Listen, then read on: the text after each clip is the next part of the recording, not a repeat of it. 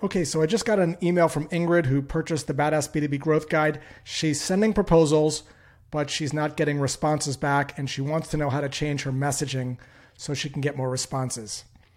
Here's my take. Stop sending proposals. Just because a prospect asks you for a proposal does not mean they have any intention of buying. Prospects ask for proposals all the time because they don't know what else to say.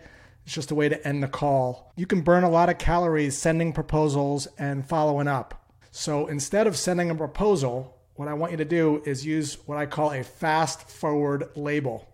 We're going to project forward in time to when the prospect receives the proposal to see if in fact they're ready to move forward. Here's what that might sound like. Prospect says, "Can you send me a proposal?" In a calm voice, you're going to say this. "It sounds like if the proposal has what you want for the price we discussed, you're ready to move forward." And then shut your mouth.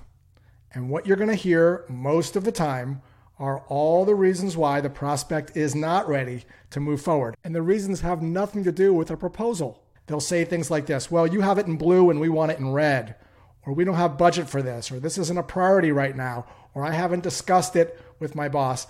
And now you can address the real concerns. The takeaway here is this: knowing how to protect your time is a good sales skill to master.